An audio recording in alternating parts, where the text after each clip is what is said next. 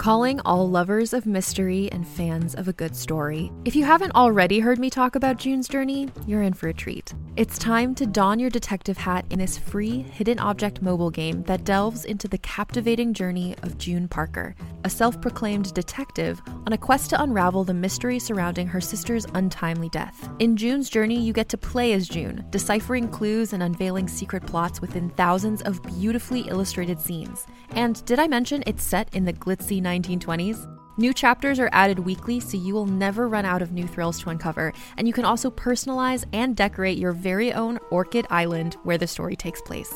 How sharp are your detective skills? Find out when you download June's Journey on your Android or iOS device, or play online via Facebook Games. Your detective journey awaits.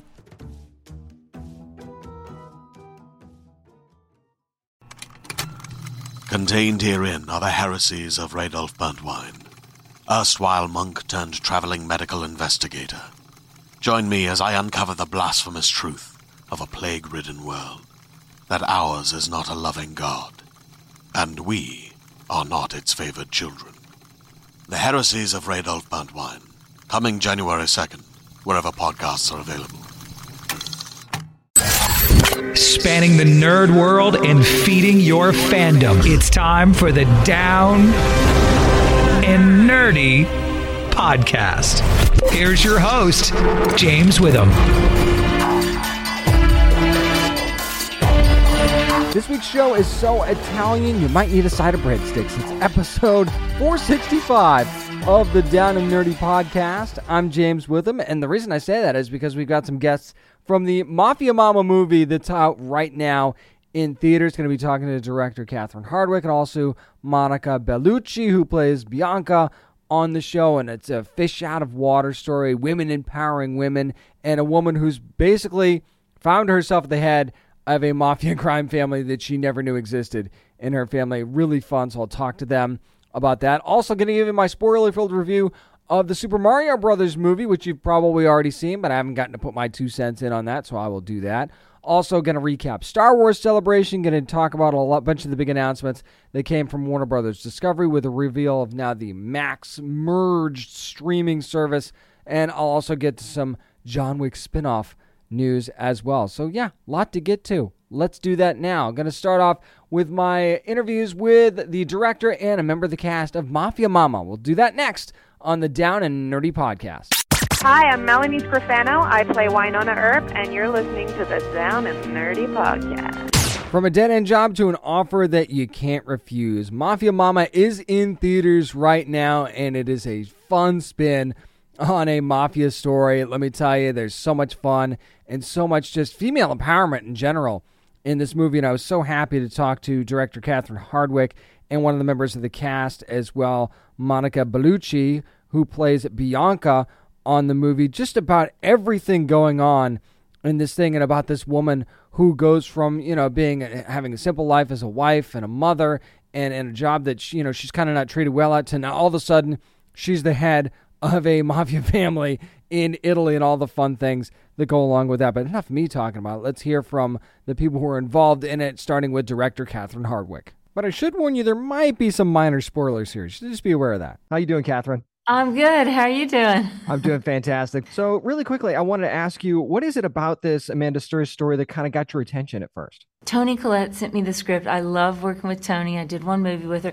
So I'm starting to read the script, envisioning Toni playing this character. And of course, I just started laughing and imagining all her awesome expressions and just taking the journey with this woman who is just a people pleaser, always thinking about everybody else. And then she finds her voice and finds her power. I just thought, that sounds fun. I think she does such a great job in the role of Kristen as well. And she's obviously the fish out of water in this story, as any of us would be. But what is it about her that makes her relatable? Is it some of that stuff that you just mentioned? Yeah, I think you can relate to that. You want everybody to like you. She wants to be cool to her husband. She's even nice to the girl that her husband's cheating on. She's a good person. But even though she's disrespected at her work, all the bosses, all the dudes are doing their crazy, male gaze stuff and everything. And so she's she's navigating life from a position where she's very passive. And as the movie goes on, she's able to like find her power. I think we can all kind of relate to that, we've been in moments where people just aren't listening to us, but I have a great idea. I swear it's going to be awesome. We've all been there for sure, for sure. Now, so many movies surrounding the Mafia, Catherine, have more of a serious tone, and understandably so, but how much fun is it to kind of work with the genre in a more comedic space and even maybe poke fun at a few of the tropes we tend to see in movies like that? Oh yeah, I mean, what a fun opportunity.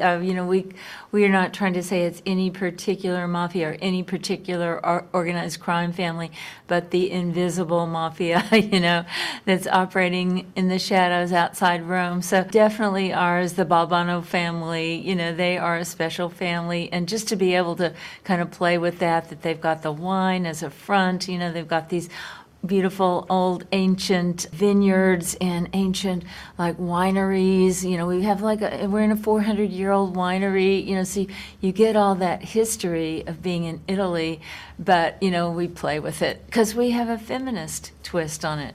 That's right. Absolutely, you do. Actually, you got to film a little bit in Italy. Do you feel like that kind of helped bring a little bit more authenticity to things and kind of make it feel more real just being there? Oh, yeah. I mean, we filmed the whole movie in Italy. So we're all in Rome based, and all outside of Rome and these ancient villas. And, really, we filmed on the Appian Way. We filmed on the bridge, in view of the castle, Castello di San Angelo, in front of the Vatican. I mean, and everybody was Italian, almost everybody except for Sophia Nonvet and Tony.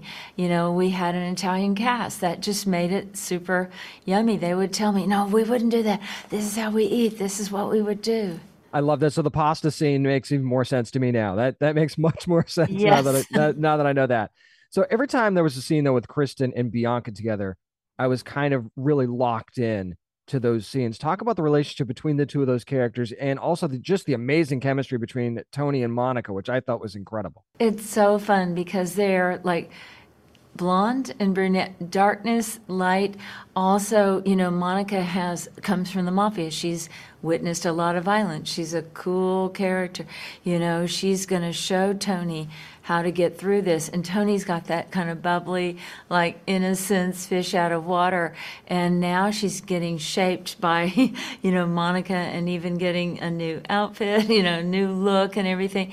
So I love that they were so different. Their energies are so different. Monica's got beautiful voice that just draws you in. Tony's just super alive and bubbly. And that was the fun. I thought that was so much fun. The contrast, the fact that they did need each other, they cared about each other. I love that, the light and the dark. I didn't actually think about that, but being the director that caught your attention, I just learned something today. That's awesome. Thank you, Catherine. So everybody needs their ride or die best friend. And how much of a role does Jenny actually play in this story? And just talk about that energy that Sophia brings to the character, because it just jumps out at you. Oh my God, Sophia is outrageous. I mean, you've seen her on Game of Thrones, the new, not Game of Thrones, I'm sorry. Lord of the Rings. Lord of the Rings. Okay, We've seen Sophia on Lord of the Rings, and she's, the dwarf queen, and she's pretty badass on that. And this, you just get to see the fun side of her. She is a ride or die friend. She's always supporting her. She's like, you need to think about you. You need to go to Italy so you can get your beep pounded, that kind of, all her funny advice she gives her, and her eat, pray, beep, all that stuff. She's really pushing Kristen to be herself, to live her authentic self, to express her sexuality, her desire for sexuality. And then, of course, even when she's poisoned somebody, she's still there for her. Oh, I'll help you. She shows up in court. I'm here for you, man. I'm going to get you out of this. Absolutely. And I think you're printing t-shirts with those slogans that you got coming up too. And when you see the film, you'll actually know what she's talking about with the bleeps there. It'll make perfect sense. I feel like there's a larger story here lingering, Catherine. I think you just touched on it a little bit here. Would you kind of say that a lot of the story is actually highlighting women empowering women, and how important is that? Yes, I do think the story is women empowering women. You've got Bianca and Sophia's characters, both, Ginny, both helping Kristen find her voice. The men at her work are literally muting her. Hit mute. They do not want to hear her voice. They don't want to hear her ideas, but the women are encouraging. And you see the whole vineyard flourishes when Kristen does nurture it and take care of it. You see that, and she makes more humane the mafia, giving drugs to older people that need the drugs at fair prices. So she humanizes it, she feminizes the mafia in a way, and it works out very well for everybody. There are a couple of guys that I love in this movie, and that is Dante and Aldo. Can you just talk about those guys for a second? Because I just love them instantly. Oh my God, we love the two bodyguards, and they are just beautiful. They had never met each other, so I did a chemistry read on Zoom with them for casting, and I loved, how tall Aldo is, Francesco, and then, Dante's got his warmth and his cute cheeks and everything, and the fact on Zoom, you could just feel that chemistry, like these two are going to be like an Abbott and Costello or whatever. They're just amazing, and now they're literally almost best friends. They do everything. Really? I'm not surprised. Not surprised at all. I want to be friends with them too after seeing that for sure. No spoilers, Catherine, but we already know the Balbano family certainly changes Kristen. Do you kind of feel like it's a little bit the other way around too? Are they kind of influencing each other just as much throughout the film? Yes, because we do see Kristen putting her humane version of how we should treat people, injecting that into this organized crime family. Now her cousin has a little trouble with that, but that he's a very fun character too. Played by Eduardo Scarpetta. He's just wild. That was really fun for me because a lot of the actors, including Monica, Tony, Eduardo, they had a lot to offer, and we like that idea. Let's improv, let's make it even funnier and more crazy, And this movie has a lot going on for it too. Mafia Mama. Make sure you see it in theaters on April the 14th, directed by this lady right here, Catherine Hardwicke. Thank you so much for taking your time today. I really appreciate it. Yeah, thank you. And have some of our wine with the severed finger. Oh, look at that. I love it. I love it. As you can tell, there's a lot to love about this cast. So let's hear from one of them right now, Monica Bellucci, who plays Bianca, who without her, I don't think Kristen even lasts a day. Let's hear what Monica thinks. Hey, how are you doing today, Monica? Very well, and you? I'm doing very, very well. Thank you. Loved watching Mafia Mama, especially loved Bianca. And I love the fact that we don't get to see a lot of movies about the mafia that are actually funny. So how much fun did you actually have making this film? Oh, so much fun. And I really love the script. The script already, when I read it, I laughed out loud. And I was so happy to work with Tony because I love her and I respect her so much. But I didn't know her, energy in real life. And was so exciting and fun to work with her. And we bouncing off of each other, improvising, and I grew up with mafia movies, like many of my generation, but I didn't know that one day I had the chance to work in a film like this one. And I'm very grateful that after my appearance in Call My Agent, I had the opportunity to be in a comedy again, because I haven't done many comedies in my career. It's funny too, because I think that Bianca's funny, but not like intentionally funny. Did you kind of find that about her as well? But, I tried to play cool and relaxed because she's in charge of the situation. So she has to control herself. But there are a few scenes really where I had so much fun, like the scene in the bed with Christine, because this moment was so nice, because actually I knew the lines, but I didn't know what we would do just before shooting. So when I went close to the bed, then we started improvising, and actually the scene came out so fun and crazy and sexy. And so, really, but just because I have to say that Catherine gave us the freedom to to explore so many things. And she's so elegant. She knows what she wants. And I think that she really, with her femininity, brings elegance in the middle of the violence. And I respect her so much because she moved from one genre to another. She did film like 13 and Twilight and then a mob movie. So, and really, she was never scared to try something to sublime an already great script or realizing when you've gone too far. And it's a difficult movie, this one, because there are many actors, many scenes. So I think she did a really beautiful work. And also last night we were at the premiere. So it was the first time that I watched the film with an audience.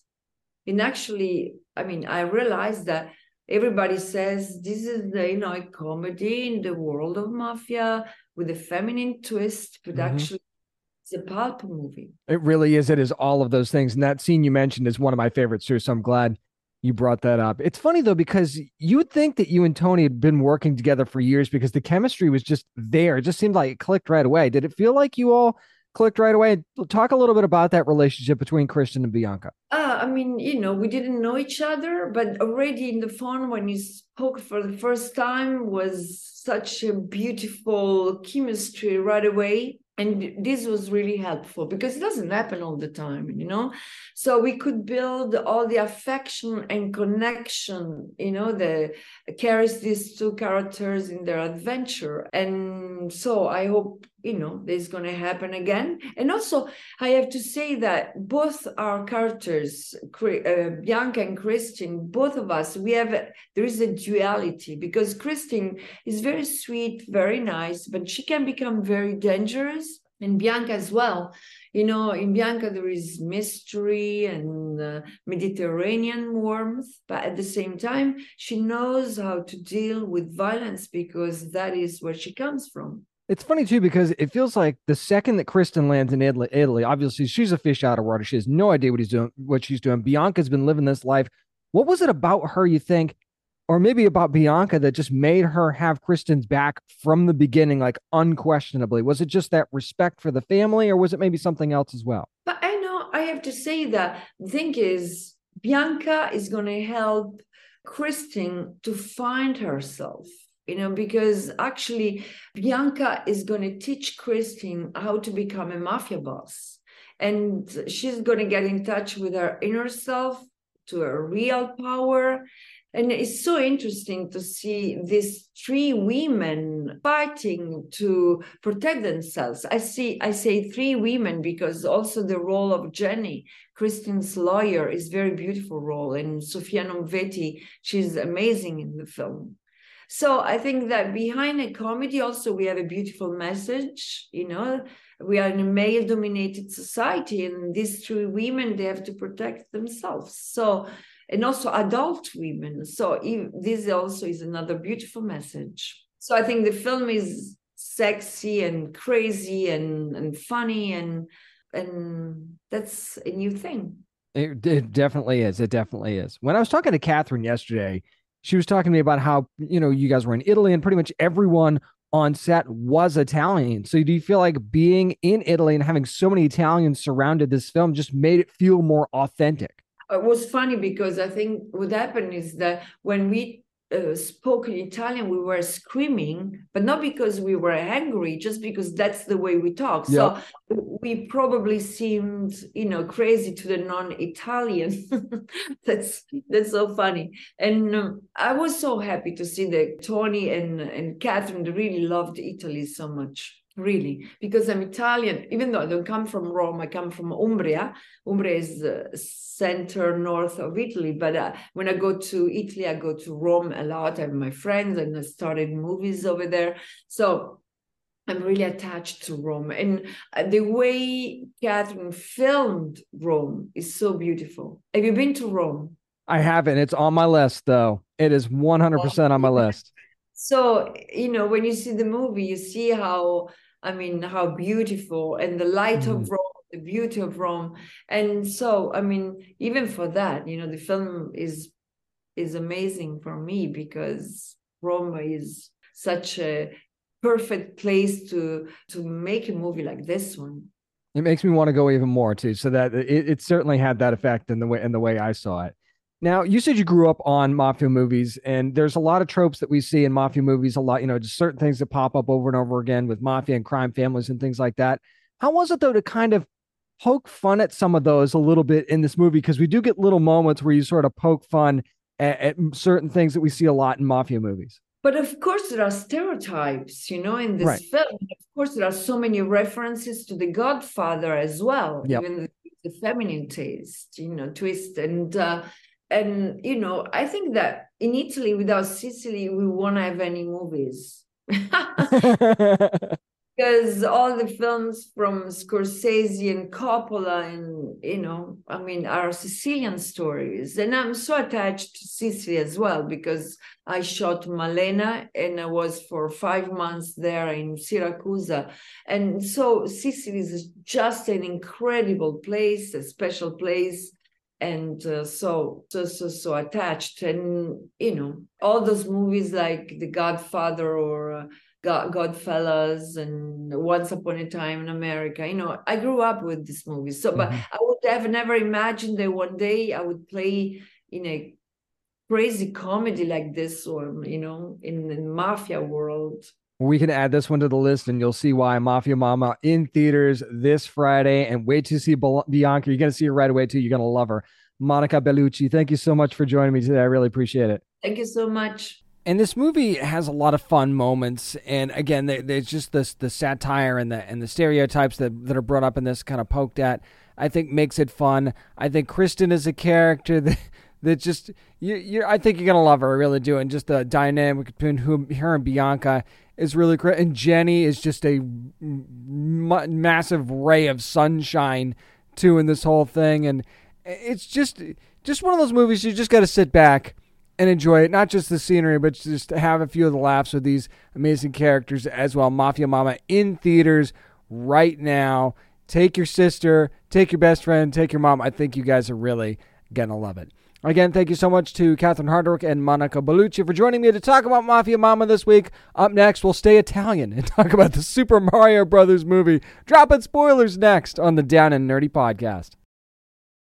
Greetings, adventurers. Today we're excited to introduce you to a new story, Dark Dice, a horror podcast that blurs the line between actual play and audio drama, where the story is determined by the roll of the dice.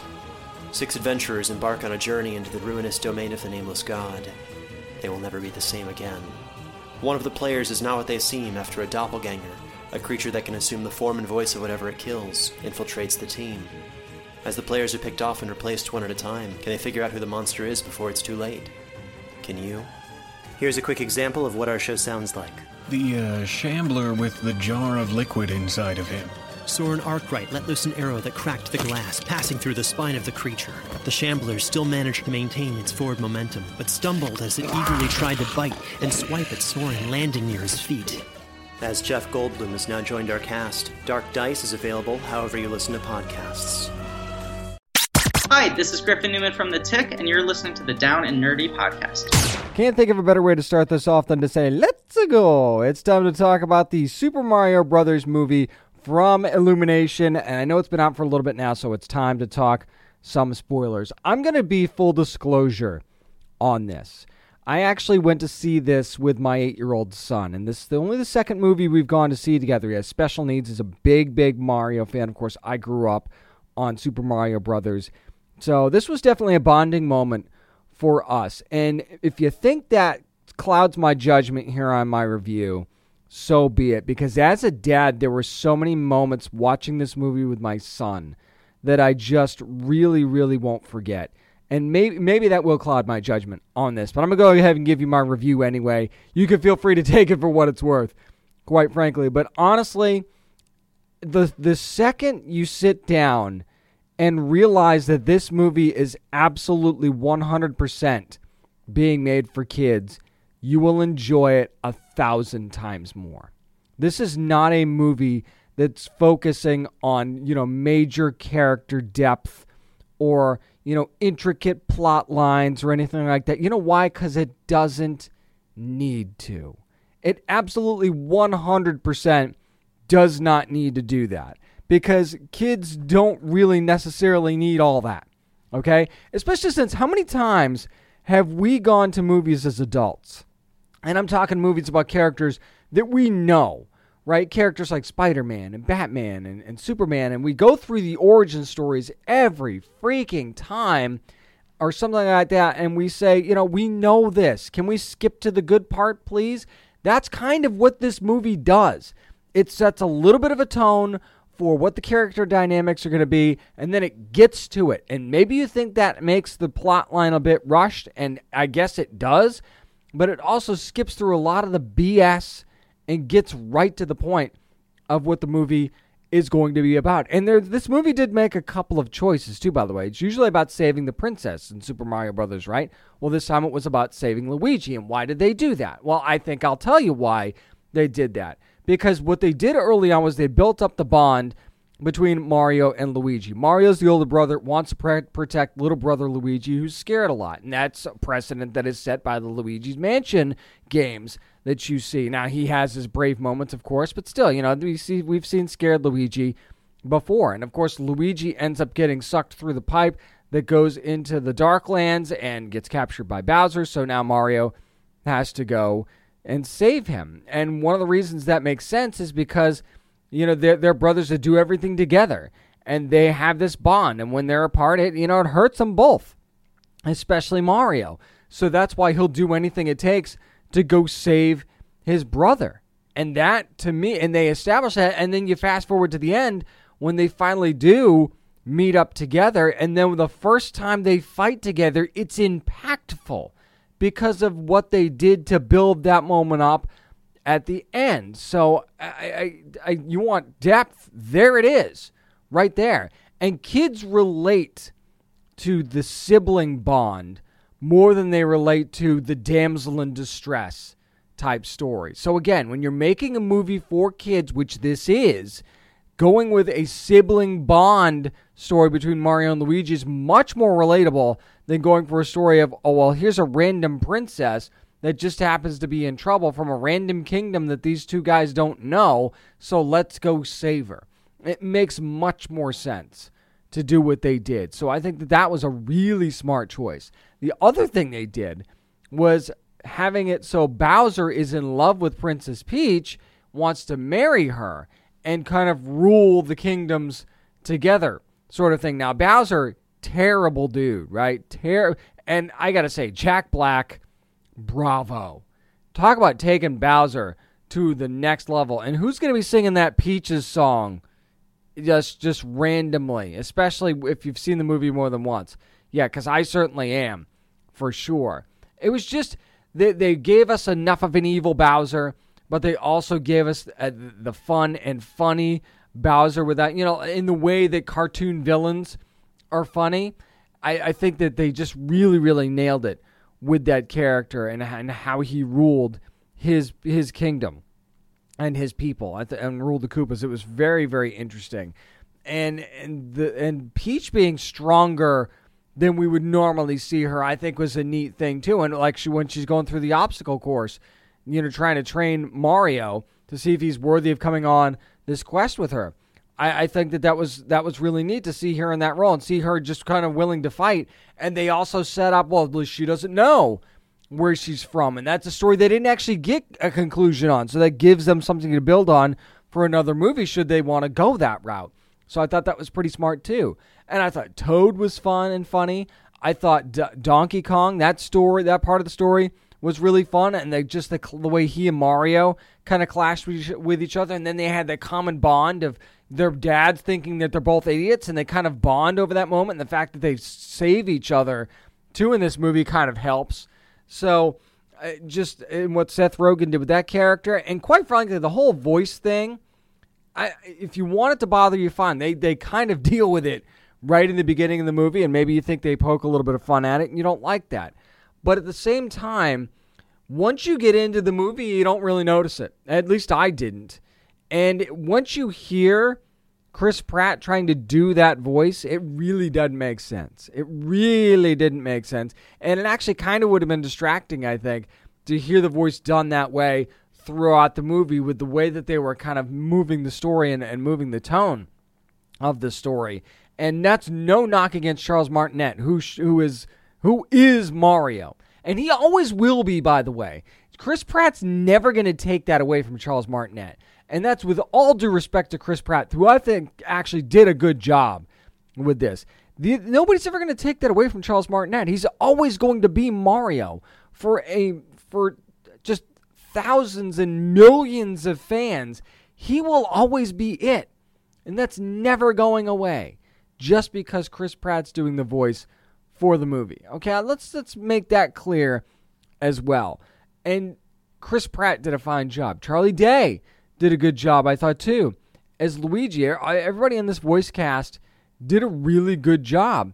I thought I wasn't distracted by it at all. It didn't take me out of the story at all. So I think that a lot of the whining and complaining about this movie was from people that just didn't realize that this movie's not made for adults. If you want to enjoy it as an adult, fine. Don't think I wasn't looking at all the Easter eggs. Like when Mario's playing Kid Icarus, that was really fun. He's got the Kung Fu poster on the wall. You got the Punch-Out Cafe or whatever that restaurant was that was in there. There were a lot of little Nintendo references snuck in there if you wanted to see them. Right? And of course, you see Diddy Kong pop up. You see Yoshi in the background too. There's a lot of stuff, Easter eggs as adults, or if you're a big Mario fan, that you're going to see and appreciate. But again, this movie was made for kids and designed to tell a certain story that kids will love and to introduce a whole generation of fans. Either introduce them to the Super Mario Brothers story or make them fall in love with the Mario story even more than they already did. And just watching my son's reaction to this movie tells me that they accomplished exactly what they wanted to accomplish. And because I ended up enjoying it too, it's just all the better, right? So don't listen to what the haters are saying. Go see the Super Mario Brothers movie for yourself if you haven't already. It's a record breaker for a reason. It should still be in theaters for a while, and I'm sure they'll have a Peacock release date and a digital release date here for that pretty soon too, because they don't really want to waste any time on that, I don't think. That's going to do it for my review, with a lot of spoilers, by the way, of the Super Mario Brothers movie from Illumination. Up next, let's talk about some nerd news, because there was a couple of big kind of conferences that happened this week, and I'll get to those next. I'm James Witham. This is the Down and Nerdy Podcast. Yo, this is Cam Rush Johnson from the cast of Batwoman, and you are listening to the Down and Nerdy Podcast.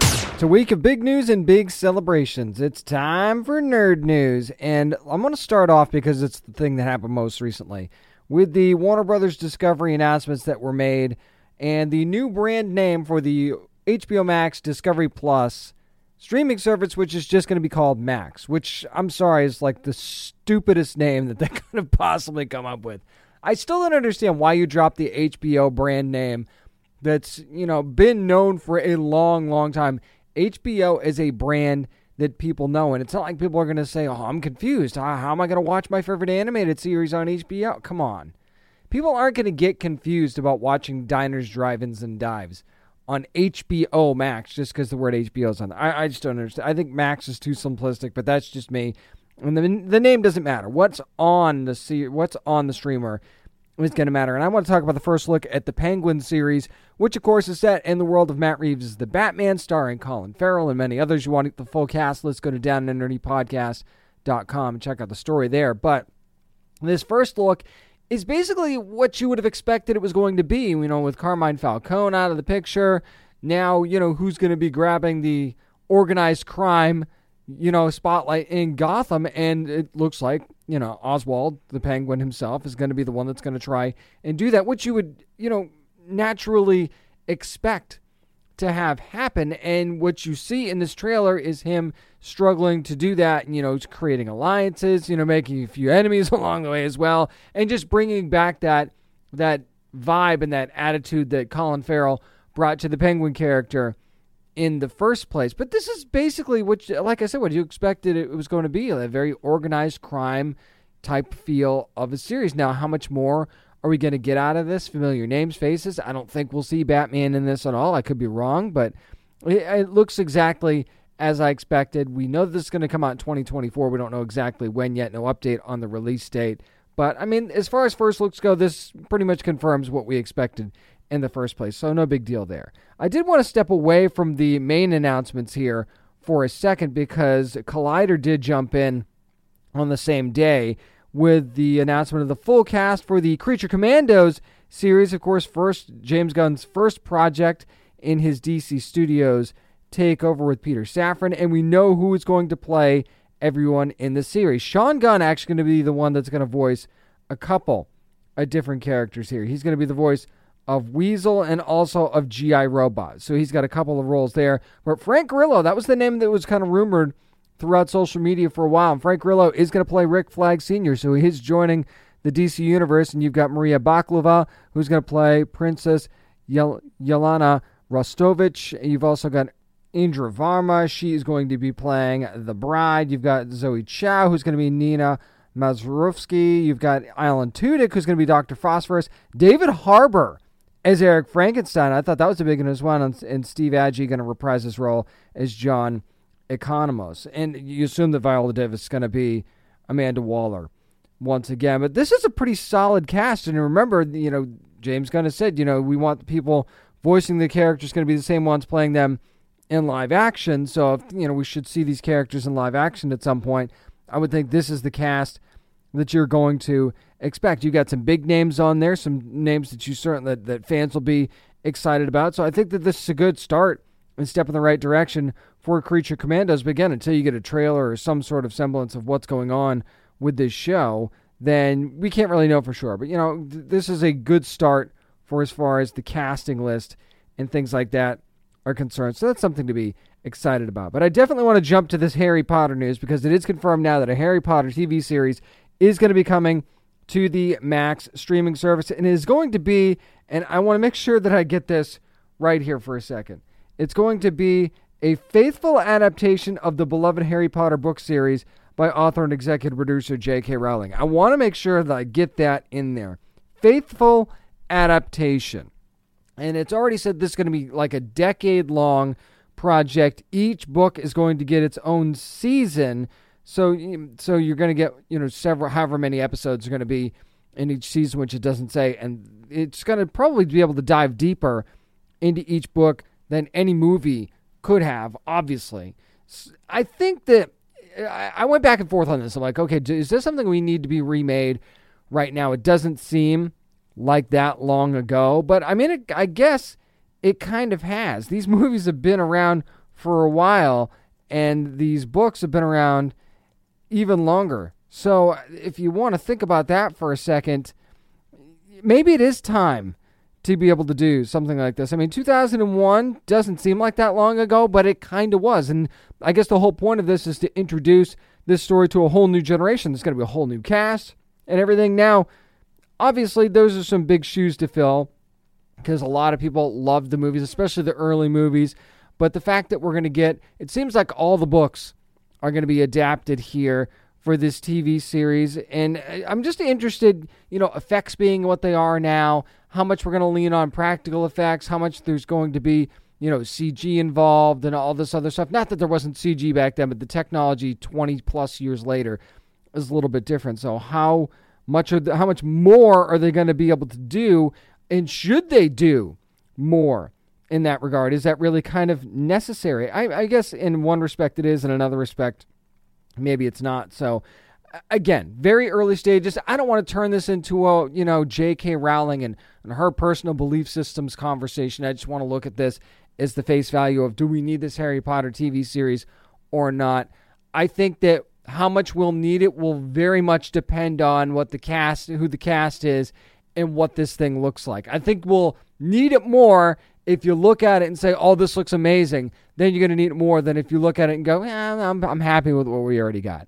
I think this could really go either way. But, I mean, the excitement level is obviously high, and I understand that.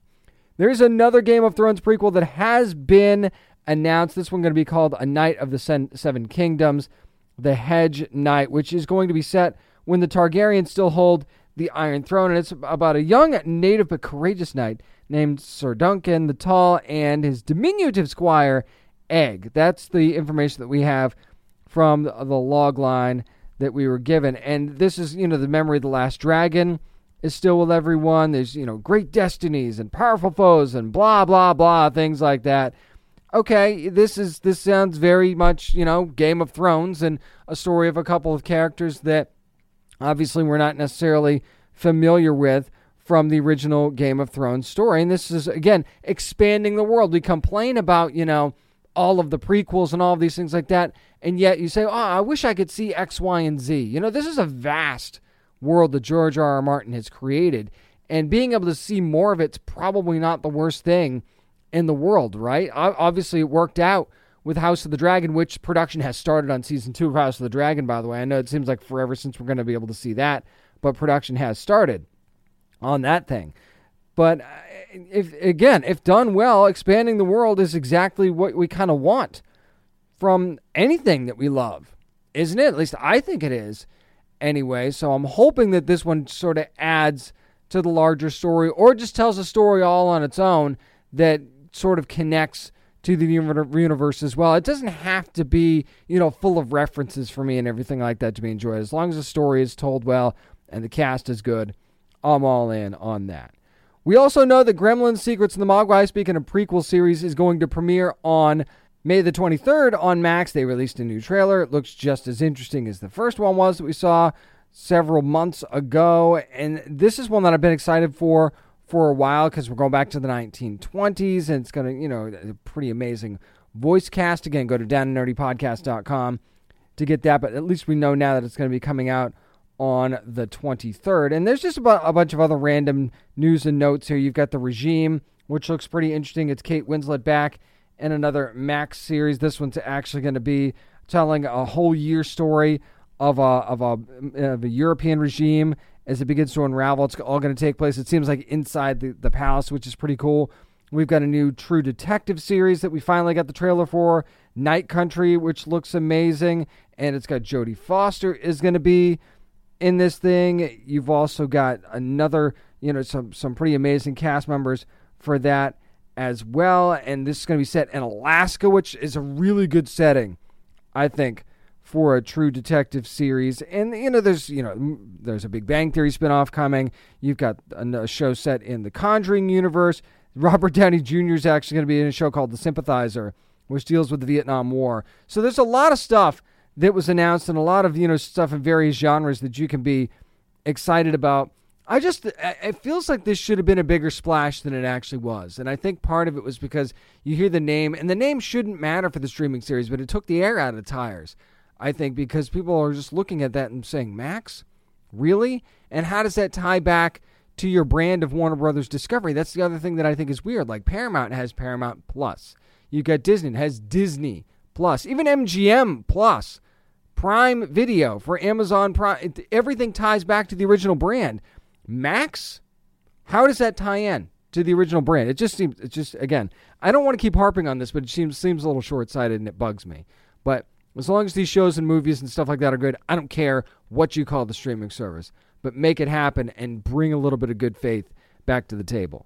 Really quickly, I want to run through some of the news from Star Wars Celebration 2023. I know it's been, out there for a while now, so I don't want to spend too much time on it, but the Ahsoka trailer that dropped, that was kind of like the first big thing that we got out of Star Wars Celebration, and I gotta tell you, it left me feeling pretty good about the show. We got a couple of new Force users that we were exposed to there. That seemed to have plenty of people talking. We also found out that we were going to get Mary Elizabeth Winstead, who's going to play Hera on the show. We didn't know that before. That has now been confirmed. We also got to see Sabine, and there was a lot of good, you get to see the back Thrawn set, although I guess if you were at Celebration, you got to see the full reveal of Thrawn. I love the fact they're bringing the voice actor that played him back for the live action version of that.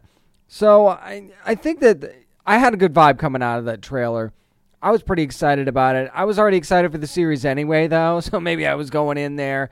And if you're a fan of Rebels, you're probably pretty happy after seeing that and wanting to finally see these characters in live action as well. And hopefully this is the first of many for those characters. But, I mean, I don't think it's anything that really blew me away necessarily, but at the same time, it was pretty much up to my expectations, which were already pretty high. So then there's that. One of the things that I think that people were talking about the most was Star Wars Acolyte, that series that's going to be coming to Disney Plus as well. And I think it's because it was being described as Frozen meets Kill Bill. And to me, that's just a very interesting way to put something. And the fact that you're comparing anything to Frozen in the Star Wars universe also was like, okay. I mean, I thought this was supposed to be a show about shadowy secrets and, emerging dark side powers and stuff like that. This is going to be set near the end of the High Republic era, by the way. And we get this Wookiee Jedi that came out there and there as well, so we know we're going to get a Wookiee Jedi in this. But then you say, okay, Frozen meets Kill Bill. Okay, I get the Kill Bill part.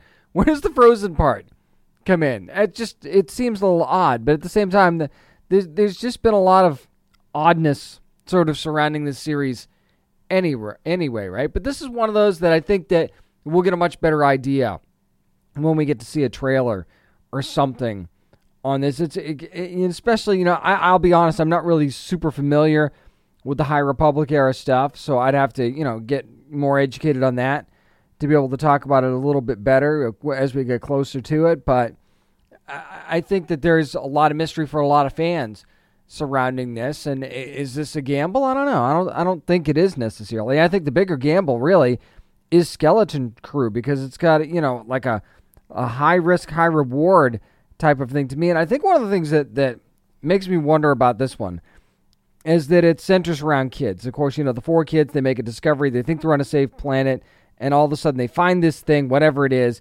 and all of a sudden they kind of get lost in the galaxy sort of thing, and they need to try and find their way home. And it sounds, if you're into that sort of epic, then that could be right up your alley, the journey of 4 kids sort of thing. But if you just don't need a story centered around kids, that's going to be a problem for you. And there are some people that are just sick of stories that are surrounded by a group of kids. And, we saw that with Stranger Things, and it worked. But we've seen that with other things, and it just didn't work. We've seen Netflix try that a few times, and it just didn't stick. So that's, to me, why Star Wars Skeleton Crew is the gamble of all the things that were announced as far as series go for this Disney Plus venture. And, it's not a huge deal if it doesn't work out, but at the same time, you kind of got to wonder, if this is one that's going to be able to move the needle at all. And then we get Daisy Ridley out on stage. We know that Rey is going to return in a new movie that's going to kind of try to bring together a new Jedi Order. And people are so upset about this.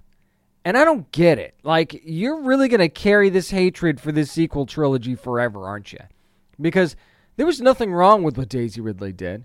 There was nothing really wrong with Rey either.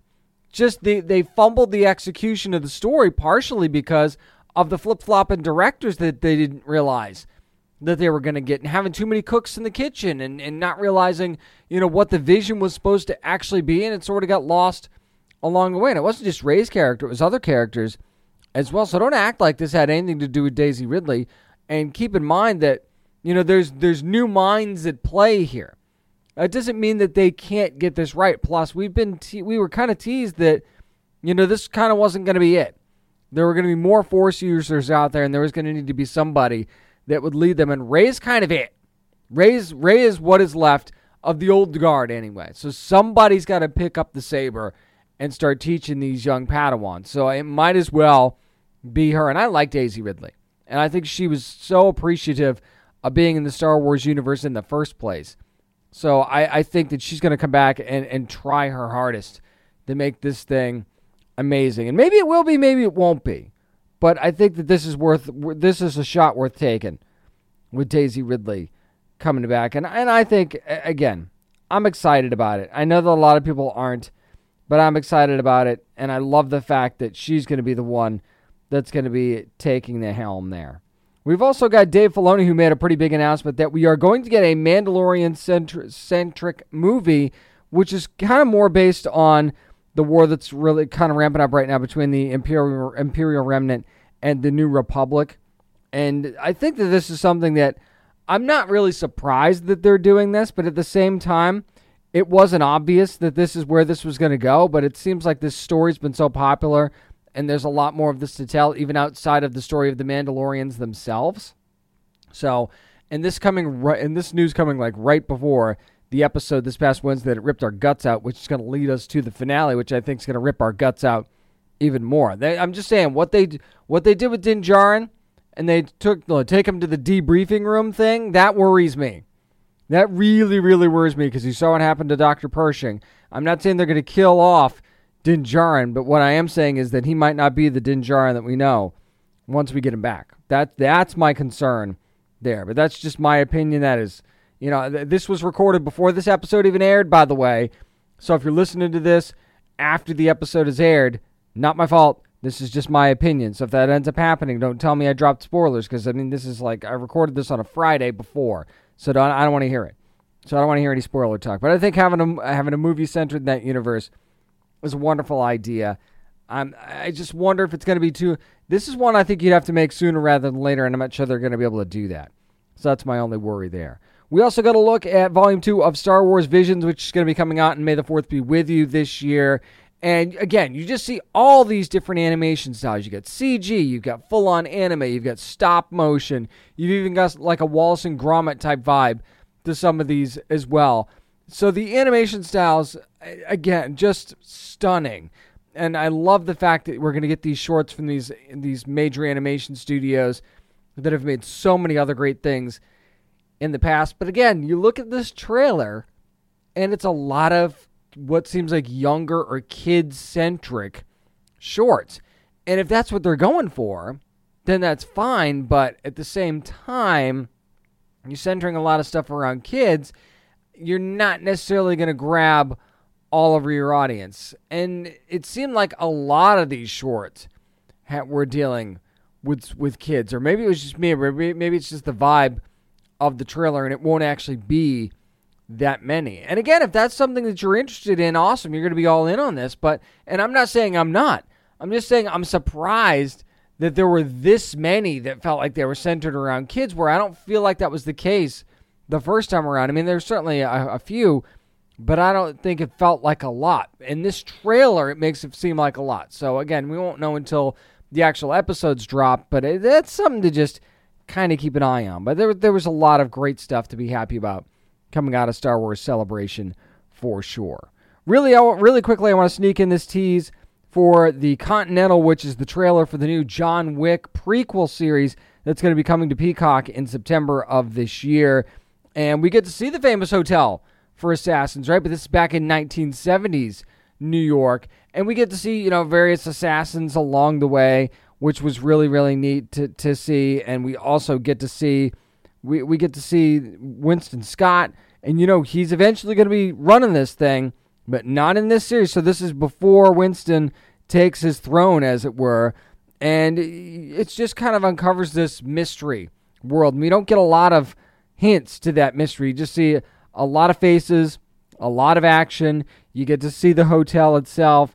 So again, very much a tease for sure, and I'm kind of curious to see exactly how much we're going to learn about the series before it actually pops up, because I know you never want to reveal too much, but you got to give me a little bit more than you gave me in that teaser. But it's called the teaser for a reason. I'm sure we'll be getting a full trailer here pretty soon. That's going to do it for this week's edition of the Down and Nerdy Podcast. Again, thanks to my amazing guests from Mafia Mama this week. Make sure you're going to see that. If you need any information on us, go to downandnerdypodcast.com. Follow along on social media at downandnerdy757 on Twitter and Instagram, at downandnerdy on Facebook, at downandnerdypod on TikTok, and of course subscribe wherever you get your podcasts. That also helps out a ton. Remember, you never have to apologize for being a nerd, so let your fan flag fly and be good to your fellow nerds. Hey there, this is Justin Bartha. I made a funny new podcast, King of the Egg Cream. It has the greatest cast in the history of podcasts with actors like Louis Black. I'm torn by my feelings for two women. Bobby Cannavale. You can eat it, or if someone hits you, you can put it on your cut. Melanie Linsky. I wonder what these marvelous things are that look just like boiled chicken feet. Jason Ritter. I can break things and pick locks and kill people. Michael Stuhlbarg. The whole point is to inspire people that they should make themselves better. Ari Grainer. No, don't whet its appetite. What are you, an idiot? Me, Justin Bartha. That's not just any egg cream, that's a Lemke's special. And all narrated by the hilarious Richard Kind. This is the story of Harry Dalowitz. and how he rose from nothing to become New York's King of the Egg Cream. So if you like funny true stories, come listen to King of the Egg Cream, available wherever you get your podcasts.